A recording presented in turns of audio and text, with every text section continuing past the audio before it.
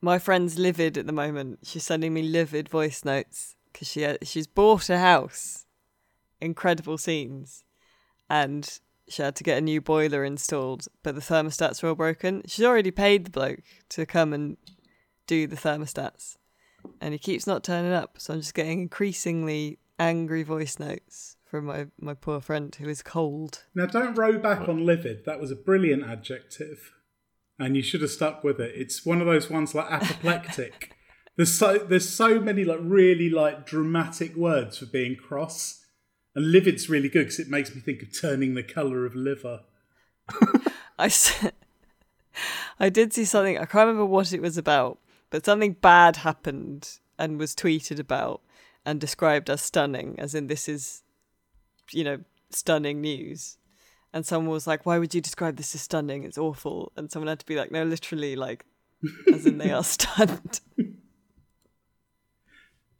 Because I guess that TikTok, the Negroni, Spagliato, stunning, has just... I think it's always mad exciting when people use awesome in its most literal sense. It's like getting out a gun that's been in plain sight the whole time. Such a cool word. Thanks, the 90s.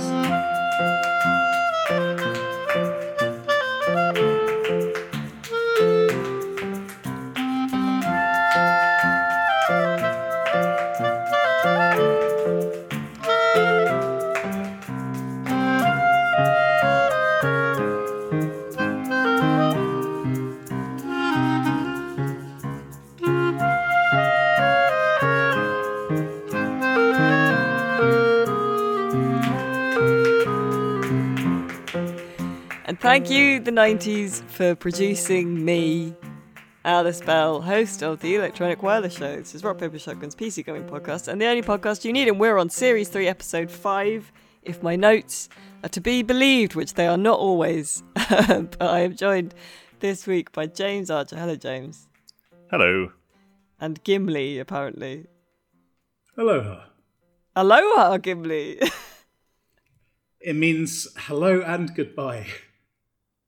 But just hello in this context. I love the image of Gimli in a little Hawaiian shirt on the beach having a pina colada. That would be lovely. Man, he deserves that. Not John Rhys Davis, but Gimli. Why doesn't what's John Rhys Davis done? He's a git, isn't he, famously? Is he? Oh, no. Yeah, he's an ornery, like, Brexit-loving bastard, I think. Oh, no. Oh, I didn't know that. Yeah, I hate to be tribal, but I think that was certainly the case in 2016. Maybe he just had the brain rot, but I mean, you know how I feel about Gimli. Okay, yeah, that's take fair. a lot to slag him off. Take away his tiki drink. Yeah. Actually, did you play Gim City that came out a couple of months ago? That was last year, babes. No. Yeah. Well, yeah, that was last year. Oh, that was last year. Yeah, we're in January. Yeah, I reviewed it and played a bit of it. I think you'd like it. It's good dwarfing. Good dwarfing. Excellent. Is reasonably sort of deep systems, if you'll excuse the pun. Yes, and good to play with pals, I think. Good. Lovely. Yeah. Good options for... That might be what I've been playing next week. Oh. Well, call you Cassandra. Oh, no, because that means nobody will believe you, and I do. Or do I, actually? I feel like you'd say you were going to get it, and then you just play Age of Empires 2 again. Oh, just like I played Final Fantasy 13 Lightning Returns. Exactly. Completed it. Famously. How have you been, James? I'm good. I've been to Los Angeles play a game I can't talk about, but yeah, it's interesting. I always enjoy going to the US, but parts of it, especially like out west, are a bit parallel university. Like immediately upon leaving the airport baggage claim, I saw a man wearing a cowboy hat on top of a baseball hat. That's quite stressful. Also, just like the area in general, it's like we're up in this like top left corner of Los Angeles, which is essentially a vast, almost perfectly square grid of just like light ash concrete roads and buildings which don't appear to have anyone in them. But it's it's strange because it's either 2 hours to walk somewhere or 5 minutes by car. Anyway, you go. And I was there for 3 nights and probably saw fewer than 15 pedestrians total. It's LA is, I think, the worst city I have been to. Apologies to any native Angelinos, but like your town is garbage on so many levels. Wow, you are really bringing the pan metaphor attitude this week, aren't you? It's I've moved on cities now. It's the people who live there, fine, lovely. They have been condemned to live in like a hellish, boring wasteland of concrete and hot piss. And like I have like 2 good memories of times I've been in Los Angeles. Like it's an awful place. And I'm sorry. What are the good memories though? Let's be positive. I had a really, really nice burger dinner there in February last year. It was a lovely burger, lovely dinner. And the time before that, I went for E3 and went to Devolver Digital's Hooters car park party, where the Serious Sound developers played like weird music by hitting boxes. That does actually sound quite a great party. It was good, yeah. There's someone who was apparently from Nine Inch Nails. Either it was Uncle Trent or one of his touring musicians was dressed in like a wig and a mask and a full length like granny dress and played guitar solos for like half an hour and then disappeared again. Was this Halloween or just a special time? It's just the E3. So sort of games Halloween. Ordinary Tuesday night in the Hooters car park. Yeah. Now that's a good point. I couldn't think of anything to miss about E3, but I will miss the Devolver Digital things. Those adverts were extraordinarily funny. They got weird. They got weirder. They did. God bless them. But speaking of, are Devolver too big to be indie now? I don't know. But indie's a very silly term, isn't it? I mean, it is, but like it has some use. So at the time that we picked this topic, nothing really was going on, and now we're recording a day later than we do normally, and Sony had their like big Sony Live thing, Sony Direct, I can't remember what it was fucking called, last night. So like there is news from that. There's a lot of Silent Hill garbage. Death Stranding 2 has been must they revealed. I understand that during the trailer for that, someone basically just looked at the straight down the barrel of the camera and was like, wow, this death is a real Stranding 2 or something. Like that sort of thing. That's all on rockpapershotgun.com for your delectation and delight, so go check it out. Bloodlines 2 did a 15-minute gameplay reveal, which was mostly punching, as James observed. A lot of punching. So that has all happened now, but we're not going to talk about that. We're just going to talk about indie games that we feel excited about because Day of the Devs has become a non-profit. I don't know what that means, but I'm actually going to play the full card here. What is Day of the Devs? So Day of the Devs is it started off as just a like little hangout thing, but it's basically I was going to say Tim Sweeney. It's not Tim Sweeney. Double Fine Productions organise it with I want to say another publisher or a sponsor whose name I can't remember, and they're probably thrilled that I can't. And it's evolved into like just a few days where, you know, a bunch of indie developers from all around the world get sponsored to come and they show their stuff and people can go and play it physically, and there's also like a stream thing. So it's another little thing, announcy thing, but you know, more indie, weird themed. And I actually quite like a lot of the games that get picked up for Day of the Devs. I've liked Saturnalia was a Day of the Devs game. I fucking love that. So, but it's now becoming a charity or a non-profit. I don't know what the difference is. But like, I'm suspicious of people saying that they're non-profits because like my dad's girlfriend made her farm a non-profit for reasons that seem entirely spurious to me. So I don't know. It seems quite easy to become a non-profit in America. That's all I'm saying. That was an amazing bit of accidental partridge, can I just say? I don't know. She rescued 2 sad horses or something. So Dare the Devs is now a non-profit, which means they can secure different kinds of funding or something. But Dare the Devs, I think, is generally good. And given that it's Steam Next Fest next week as well, I thought we'd just talk about some indie games that we have enjoyed or are looking forward to in 2024. That's a real tenuous topic choice. But listen. Hey, sometimes you got to eat the eggs. It's been a long January, you know? It's been a long It really has. Yeah. It's February. Yeah. Well, brutal. Exactly. And it's a long February this year as well because it's a fucking leap year. So yeah, James, just before we started recording, you were saying to me that actually a lot of stuff from Steam Next Fest hasn't jumped out at you this year. But have you found anything that has been of interest? I mean, to be fair, like Steam Next Fest is a big old Argos catalogue of games. I'm sure I've only seen, the equivalent of 4 or 5 pages of it. I did download and try one called Spring Dash, which is a vaguely neon white-ish first-person like speedrunning game. There's a lot of jumping and a bit of wall running, but you are, instead of being sharp-dressed man in hell with guns, you're just like a wizard.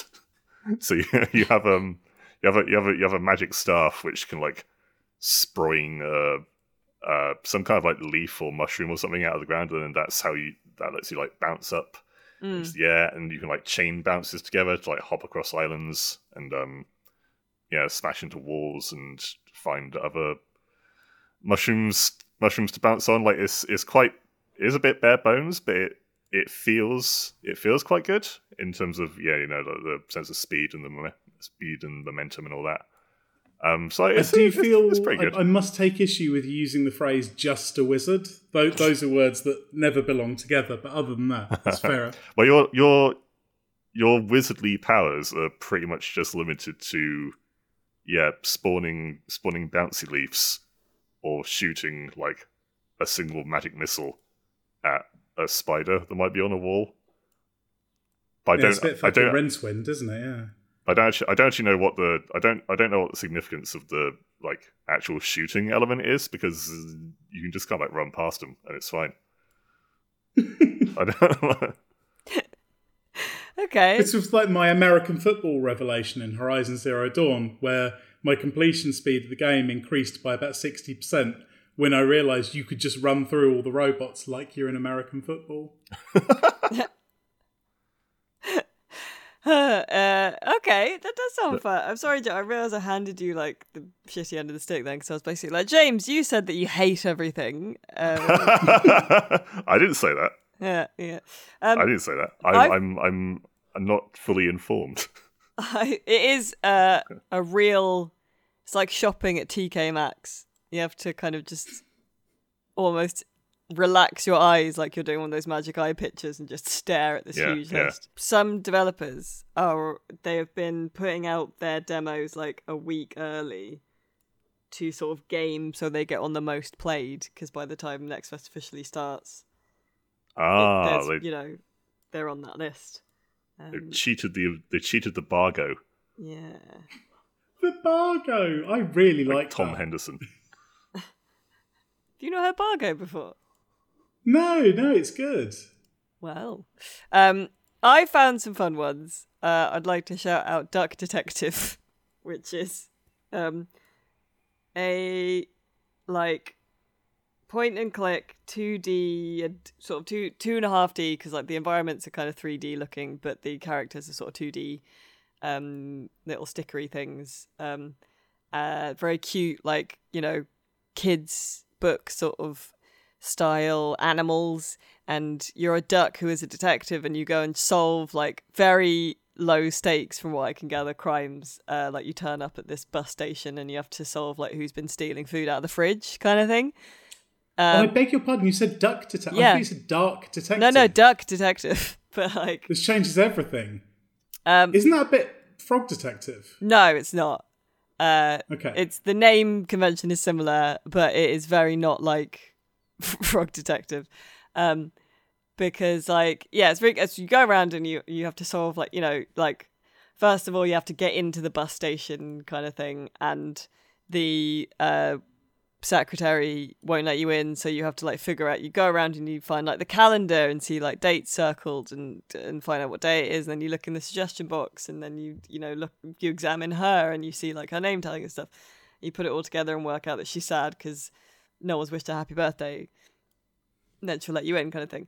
But the reason I really like it is that it's very cute, like looks lovely, kid animation kind of style, but the duck detective is played very straight as like a grizzled kind of noir detective. So like the first thing he says is like, "What chance did I stand? A newly divorced duck who can't afford his rent." Oh no. And then he has to work out like what he spent the last of his money on, and it's like bread, because bread is the stand-in for like being an alcoholic. And he's like, "The smell of toast helps me sleep."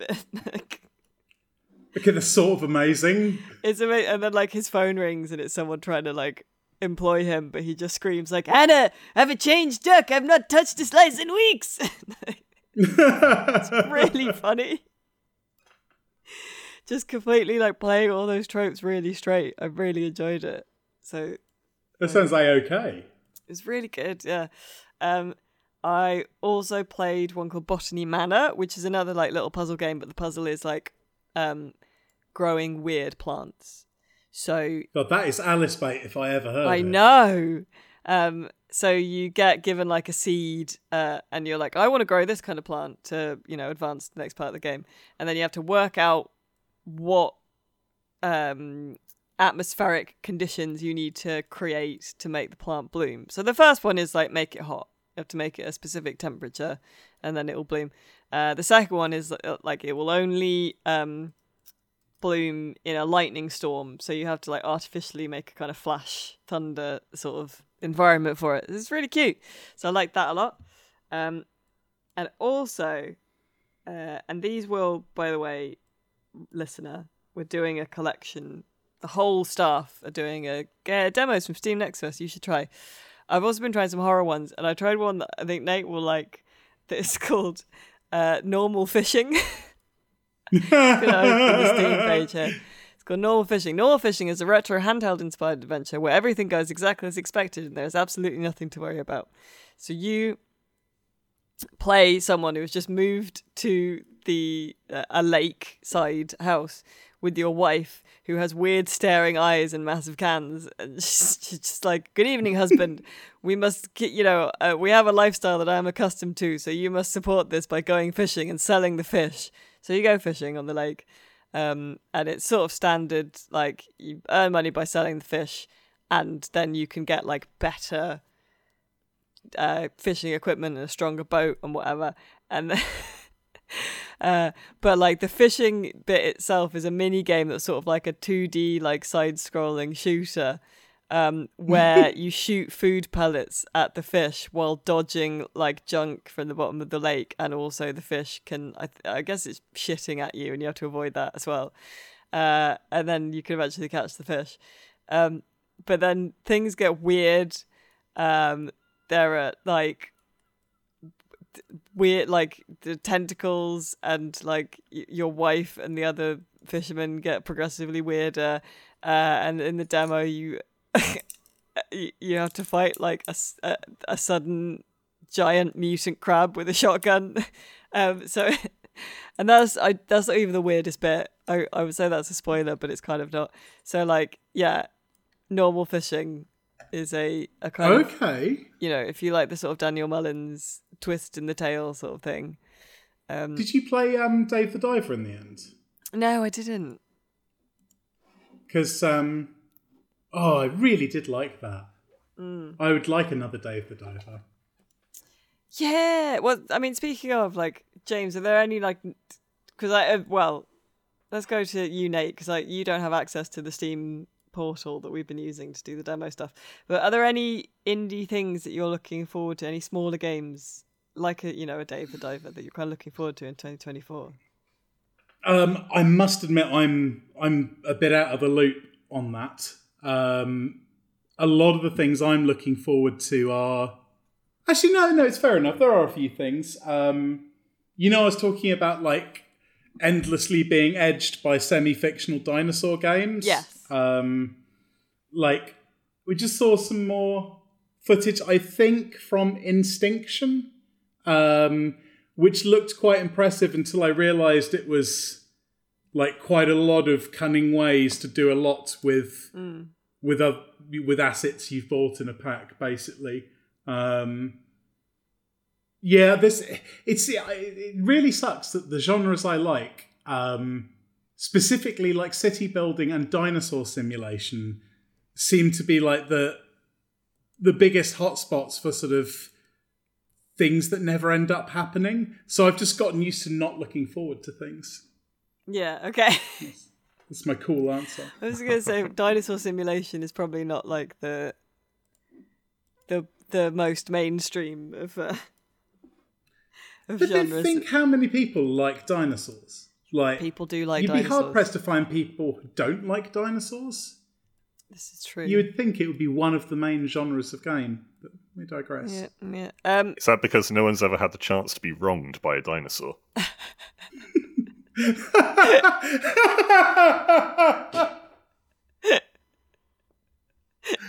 It's such a reasonable statement.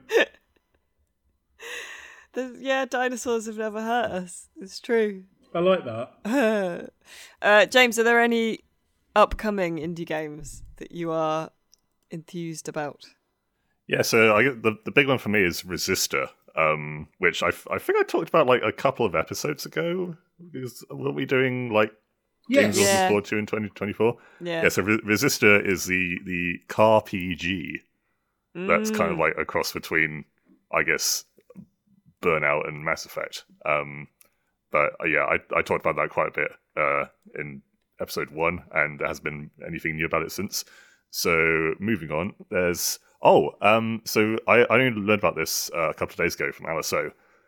But there's this game called Millet Sanya, I think it's pronounced. Oh yeah, which is an immersive sim where you're trying to escape this village that's being watched over by a massive policeman. Is this the one that's been around a while? I think so, yeah. Like he's a completely sapient and human-like policeman. He's just like 200 meters tall. And he just reaches down, and it's horrifying. Yeah. Like, if he catches you doing a crime, then he just like picks you up in his like giant cop fingers, raises you up into his face, and be like, "Don't let me catch you doing that again." He feels like some sort of Kafka plot device. It's great. Well, yeah, like I think the whole thing is meant to be like evocative of actual oppressive societies and that kind of like that feeling of overbearing, dread and lack of freedom. Because it's mostly like a social immersive sim. Like there's not really combat. I think there's like a bit of stealth. Mm-hmm. But it's mainly about how you like interact with and talk to the policeman, and how you interact and talk to like other people around the village. So I guess it's also kind of like playing on like how much do people just play the game to get by when they're living in this horrible oppressive society. Can you reason with the horrid policeman? I think so. Yeah. Well, maybe to a degree. Like I think you can like flatter him. And you can give him gifts.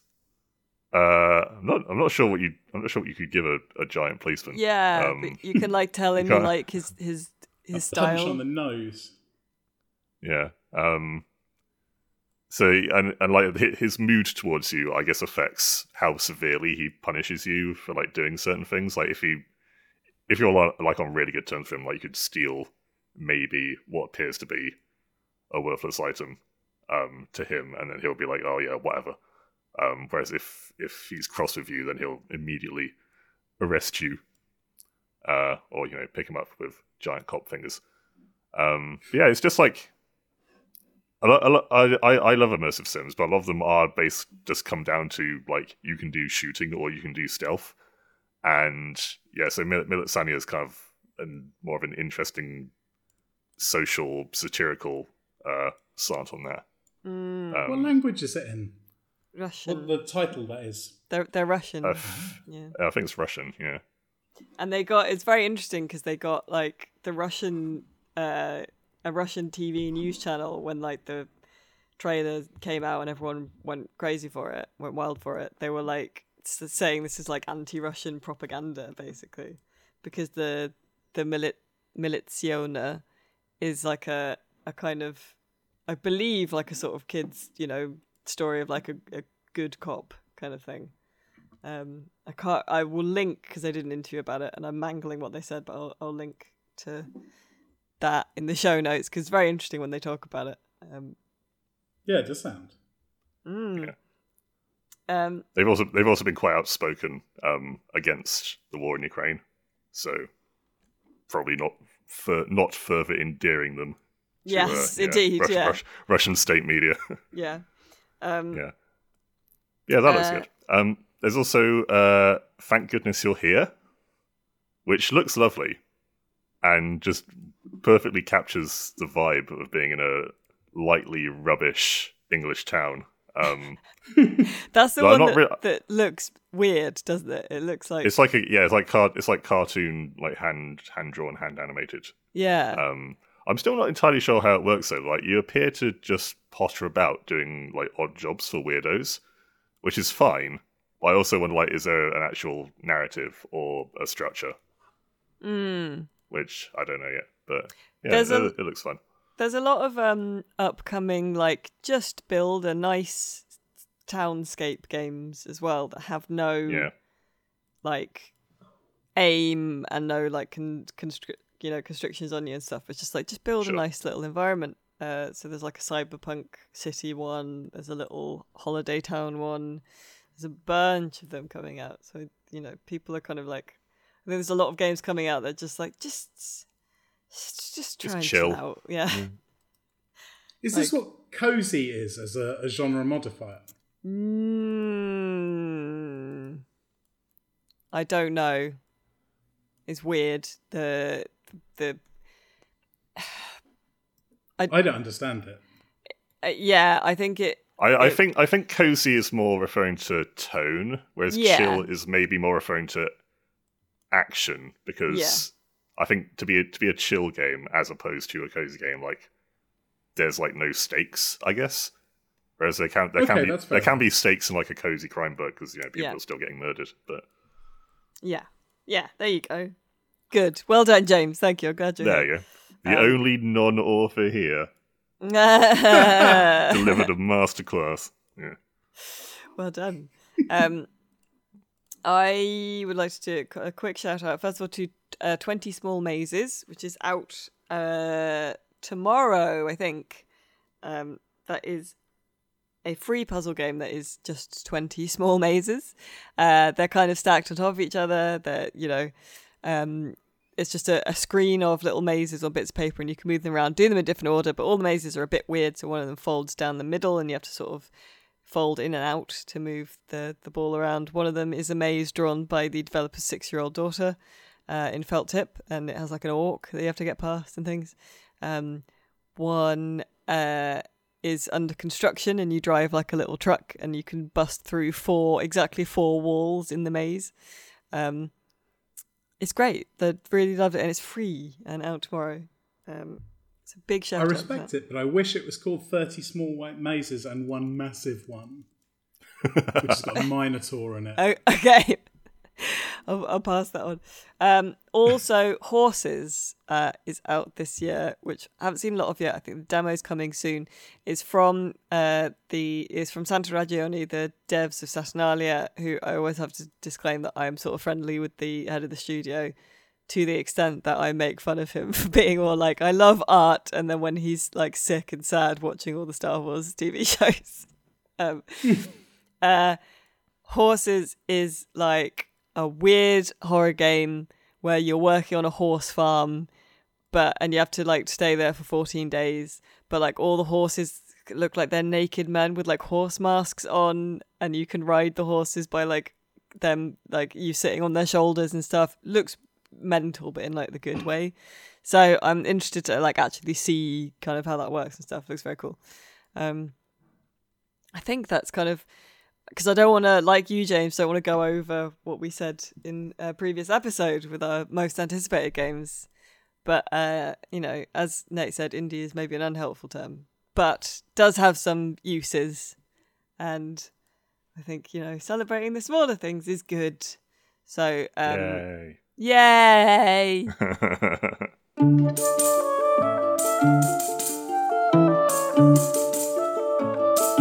Let's move on from talking about games that are sort of soon to be out to talking about games that we've been playing. So, James, what have you been playing this week?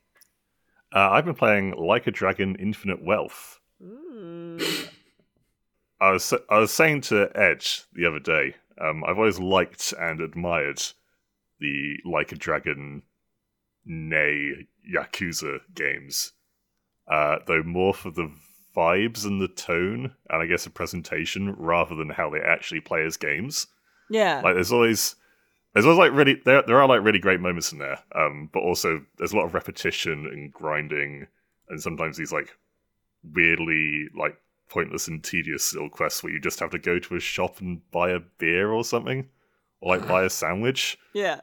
And with Infinite Wealth, like there's still a bit of it. There's still a bit of that, but and also like there was talk from like the developers before it came out about how it's like the biggest game we've ever made. It will take you 3,000 hours to see everything and all that. So I was gonna play it for hardware reasons, but I was still a bit like, oh no. But actually, it is massive. But the way it paces itself and like eases you in to all its different mechanics and characters and minigames is actually very, very well done. I've never felt... How does it live up to the ludicrous boast of its title? Sorry. In Infinite Wealth. Yeah, have you been able to demonstrate the acquisition of infinite wealth? I haven't yet. I'm normally broke because I spend a lot of money on ice cream to regenerate health. And my only reliable source of income is being like a crazy taxi-inspired like Uber Eats delivery man. Is it? I feel like the infinite wealth is metaphorical because it's like your friends, because you can gather like a gang or something, can't you? Oh, the infinite wealth is the friends made along the way. Yeah. Oh, Asgard is people, not a place. Got you. Yeah. Yeah. Right. That's that, isn't it? Yeah. I do like all the party members in Infinite Wealth. They're cool folk. Yeah, I've never felt overwhelmed in the same way I did with, for example, Baldur's Gate 3. I guess especially with like the slideshows and the mini games, I guess like the Pokemon thing, they're introduced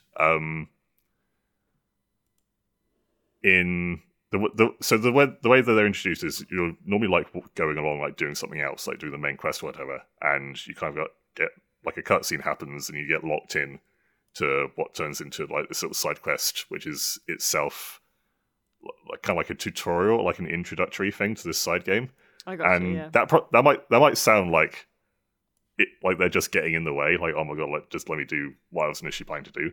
But they are like usually pretty fun, and they're also like these introductions are quite short, so you always get like a good like understanding of how they work. But then once you're done with that tutorial, like if you want to, like you can just completely banish it from your memory completely. Like you don't actually have to do any of that going forward, and it's not something you have to like keep in mind really, unless you want like the specific rewards that they give. So yeah, partly why I'd get on well with this and not Baldur's Gate 3 was because Baldur's Gate had like encyclopedias worth of systems and mechanics and just things to consider all the time, whereas that's not really the case in Infinite Wealth. I know they're very different games, but yeah, it's just a lot easier for someone with crap like FPS ruined attention span like me to get into it. And it's just generally a fun game. It's a fun game full of fun people, and like typical Yakuza crime drama meets fantasy RPG silliness. Like a sort of video someone put on Twitter that had Ichiban, who is your main character, like run into a palm tree, white out, and then some like Nintendo DS looking Pokemon thing appears from the sky in full Nintendo DS style graphics. And it turns out that was like an edit by someone on Twitter referring to some Pokemon joke that I'm not party to. But if someone had told me, no, that's real, that's from the game, I would absolutely believe them, because it would be fully tonally consistent. Yeah. Yeah, with the game. So yeah, it's just nice to be around. You don't see Gimli on the Hawaii beach, unfortunately. Yeah, otherwise it's good. Even like the turn-based stuff, which I don't normally get on with, I am getting on with, because you can like physically move your party members around a bit, like within a limited space, while the enemies are also moving, and because of that, and because there's usually a bunch of like environmental hazards lying around, it's a lot more engaging to me, because it's not just choosing actions from a menu. It's about looking for openings and like positioning yourself properly and jumping on opportunities when enemies bunch up, or like they're near a bicycle you can hit them with, and stuff like that. So it's a lot more active, I guess, than I normally find turn-based games. Well, I mean, I've never, like, it's one of those games where I like the sound of it, but yeah, have never. I'm glad that the Yakuza Like a Dragon series exists in the world, but have no real desire to play it myself. But I love the screenshots. Matthew always had a lot of good things to say, didn't he? Yeah, R.I.P. in peace. Yeah, I mean, not just good things to say in general about Yakuza. That would be an incredibly weird observation. Well, he didn't. In general, Matthew didn't have a lot of good things to say. So complained about stuff. Glistening food. Yeah, Ed is a big fan of the series. He gave it a lovely review. So check it out. It's got loads of weird mini games and like a sort of Pokemon, and then like a sort of island sim thing. Yeah, loads of stuff going on with it. So. Like Animal Crossing type thing. Yeah, that's what I was trying to say. I've been playing Grand Blue Fantasy Relink, which, I've been trying to play it. So God bless them, they sent out code a long time ago, and it worked the first time I booted it up, and then it just didn't work. It crashed. It not responded every time I tried to boot it up. It wouldn't get to the start screen for about a week. It's been working a bit better this week, but I did not manage to play enough of it in time for the review embargo, which is kind of a shame because I did enjoy it. What I played of it so far, it's an action RPG, JRPG, that is based on a mobile game, which I had not played, and thus the characters do feel a little bit thin to start with, but they have like little optional backstory things you can do to find out about them if you want. But it's set in a world where there's no like land. Everything is just floating islands in the sky. There is no Earth. So everyone gets about in these big airships, and you're a crew of Skyfarers, and you have a little friend who can control like a big spirit dragon thing called Bahamut. And she goes off cracked, and all the spirits around start going off their rockers. So you have to go and fight like a big ice monster and a big air monster, and the boss fights are really big spectacle. Kind of, I got stuck on one last night that was against like a giant, like a Shadow of the Colossus kind of big robot thing. Oh, cool. Yeah, it was really difficult. Do you fight them like in the airship? Is it like no, an airship combat game or? No. That would ball. No, alas, it is. You play as the captain, and you but you can play as any of the other crew, and you can unlock new crew members like sexy ghost girl and like tiny swordsman, and extremely handsome knight and all that kind of shit. And then it's ground, like over the shoulder, third person crew kind of combat. So you take a team of 4 with you, and they all have different abilities. The combat is easy enough that you don't have to understand it really, and you can just spam like attack and Diablo 4 your way through it. But it gets a bit grindy in the boss fights, because the bosses are all like, they're nicely designed, but they are bullet sponges to force you to understand the combat, which has a lot, like you can link attack with other members of your team, and you can build up link power, and you can all, if you all do a special attack at once, then you sort of do a Megazord special attack that does loads of damage. And if you sort of don't understand how to make that work, the boss fights take fucking ages. But they take ages anyway, because they're such like bullet sponge monsters. But it's fun. It's a lot about spectacle. When you're doing big attacks, you cannot see what is happening on the screen at all. I like the enemy designs. I like the world designs. And I even sort of could get on board with like the incredibly earnest story, where like there are times where you get to pick a dialogue response, but it's like, what should we do? There are still civilians left in town, but we need to escape. And you can choose to say like, we can't leave them behind, or like, there's no way we're leaving now. Like, you always do the right thing, like the moral choice is, what flavor of good do you want to be? No, I kind of like it, it's very charming. It's very like JRPG kind of fantasy tropey, but like it does it all in a very sweet way. And I'm not mad at it at all. And my favourite character is a magician woman called Rosetta, who is like a rose-themed wizard who just conjures like big roses and wears like a thigh-high, like split to the hip kind of curtain dress. It's ridiculous. Good sensible wizard clothes. Yeah. Everyone is dressed like either a knight or a sexy baby, basically. But it's good. It's fun. It's very, just all about spectacle and like just big fights. Just does get a bit repetitive sometimes. But I've only played about half of the main quest, and I haven't been able to do any co-op really.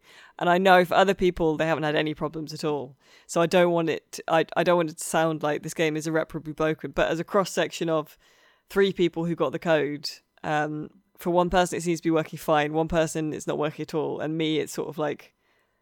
It was like not working, then it got down to like 1 in 8 attempts to boot. It did it successfully. I think we're about 50% success rate at the moment, maybe like 33%. So like a 1 in 3. Maybe I mean, if those are the characteristics of an aircraft I'd bought, I wouldn't be delighted. Yes. Yeah. So, but I don't know if that's to do with us getting an early copy, but I've tried it with the, what is, because you can this is very behind the curtain for listeners, but when you get review copies, codes to unlock on Steam, you will sometimes be given a code to unlock like a beta versions where the devs are like pushing changes to it more, regularly, because they're still sort of working on it up to release and things like that. And I've tried it on both the retail version and the beta pre-release version. So I don't know. Oh, those are the versions where you can press C twice to make Sonic fuck, aren't they? What? I just took a sip of my tea then, because I imagined you were going to say something sensible. It's the way you said it was like, it had sort of an uncle at Nintendo energy to it. It's obviously completely true. I get access to like a special version. Yeah. And Goofy actually comes out of your computer and spits a load of honey into your kitchen, so you don't have to buy honey. It's great. Yeah. Actually, that might have happened in Kingdom Hearts. But that's what I've been playing this week. I went on a long time then. Nate, what have you been playing? So I've continued to get up to date on strategy games with Lord of the Rings Battle for Middle-earth 2. Well done. From 2005, I think. Yeah, all of that Starship Troopering. It's got me kind of hankering for, that the Dawn of War era of RTS, Oh, I guess. yeah, I get and you. Yeah. I watched a YouTube video where someone was trying to get through the entirety of Battle for Middle-earth, or is it War of the Ring? It's Battle for Middle-earth, without losing a single unit. And they were just in complete hell trying to do that. And for some reason, it made me think, oh, I'll download that. I've just been throwing orcs into the Mensa, though. I don't care who lives or dies. Okay, good. Lovely. With that said, then, I should have talked about my thing last, because that would have been a better segue to fucking talking about hardware. Curses! Well, actually, Alice, I was thinking of saying, I do feel a dash of kinship for the fact that you guys now experiencing the fun of shit not working for no goddamn reason, because that's something that happens to me like every week working in hardware. Because you plug something in and it just does nothing. It's astonishing that we've invented computers all this time and they still don't really work. It's kind of why I like the character of PCs over consoles, though, because it's kind of like, yeah, like it gives them character to have to like slap them a bit to make them work. That's like someone trying to like convince themselves they've not just bought a monster dog. James, what's going on in hardware this week?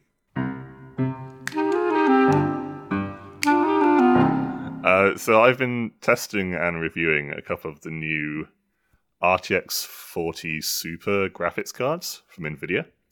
And one of them is really good. That's the 4070 Super.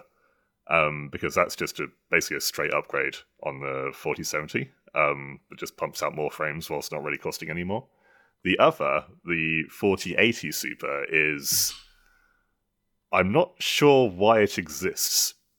Right. Because it is cheaper than the original 4080. Like, the starting price is about £300 less, which is a lot of money. But it isn't really faster. And I don't understand what they were thinking. Because if you just wanted a cheaper 4080, then why not just do a price cut? Like, why go through the trouble of making another card entirely? But it double doesn't make sense, because it's been designed and built to the same people and machines that the 4070 Super was, which actually is a meaningful improvement. So I don't get it. I don't get it. It makes no sense. You can't even really be scathing towards the 4080 Super, because ultimately, like, it is a better graphics card because it's cheaper. Like, if you take the performance levels of like the 4080 and the 4080 Super, and they're basically the same, then obviously it makes sense to just get the cheaper one. But again, like why does it need to exist? It's just one of those situations where you can only like look at while putting your hands in the air and saying, "Okay, I guess." Can I ask for a traditional beans metaphor, please? Beans metaphor. Okay. It's like if the Beans Company has previously made two brands of beans, one which tastes nice and costs a cowboy $1 silver, and another brand of beans which has a more unctuous sauce but costs $5. And there's a minor backlash from disappointed cowboys because $5 is arguably too much to pay for one can of beans. So a year later, the same company puts out two updated bean brands. One which still costs $1 but tastes a bit better than the previous $1 beans, and the other is basically the $5 bean recipe again, but this time it costs $4. Now all the townsfolk agree that technically this bean situation has improved for us, but was it necessary to do a whole rebranding exercise for the more expensive beans when they could have just put a different sticker on it? I'm with you. I'm having a bit of an epiphany. What's that? Like, you've become very consistently skilled at these beans metaphors to the extent where I can actually start to harvest data from them. And many times the metaphor has been beans were perfectly good, but they're trying to invent them again. Like, it seems to boil down to people coming up with, yeah, beans that don't even taste better than the beans that already exist. I do sometimes think about this when I'm reviewing hardware, because it is often the case where like something new that replaces an old model, like an old graphics card or an old CPU or something, and it's like this puts out 5 frames per second more, and it's like, what am I doing? Like, what? Yeah, scrabbling for eggs. Yeah. Also in this analogy, there's a third tin of beans which costs about $2.50 called the Beans 4070 Ti Super, but nobody has let me taste test it yet. It sounds delicious. Thank you, James. That's a lovely hardware this week.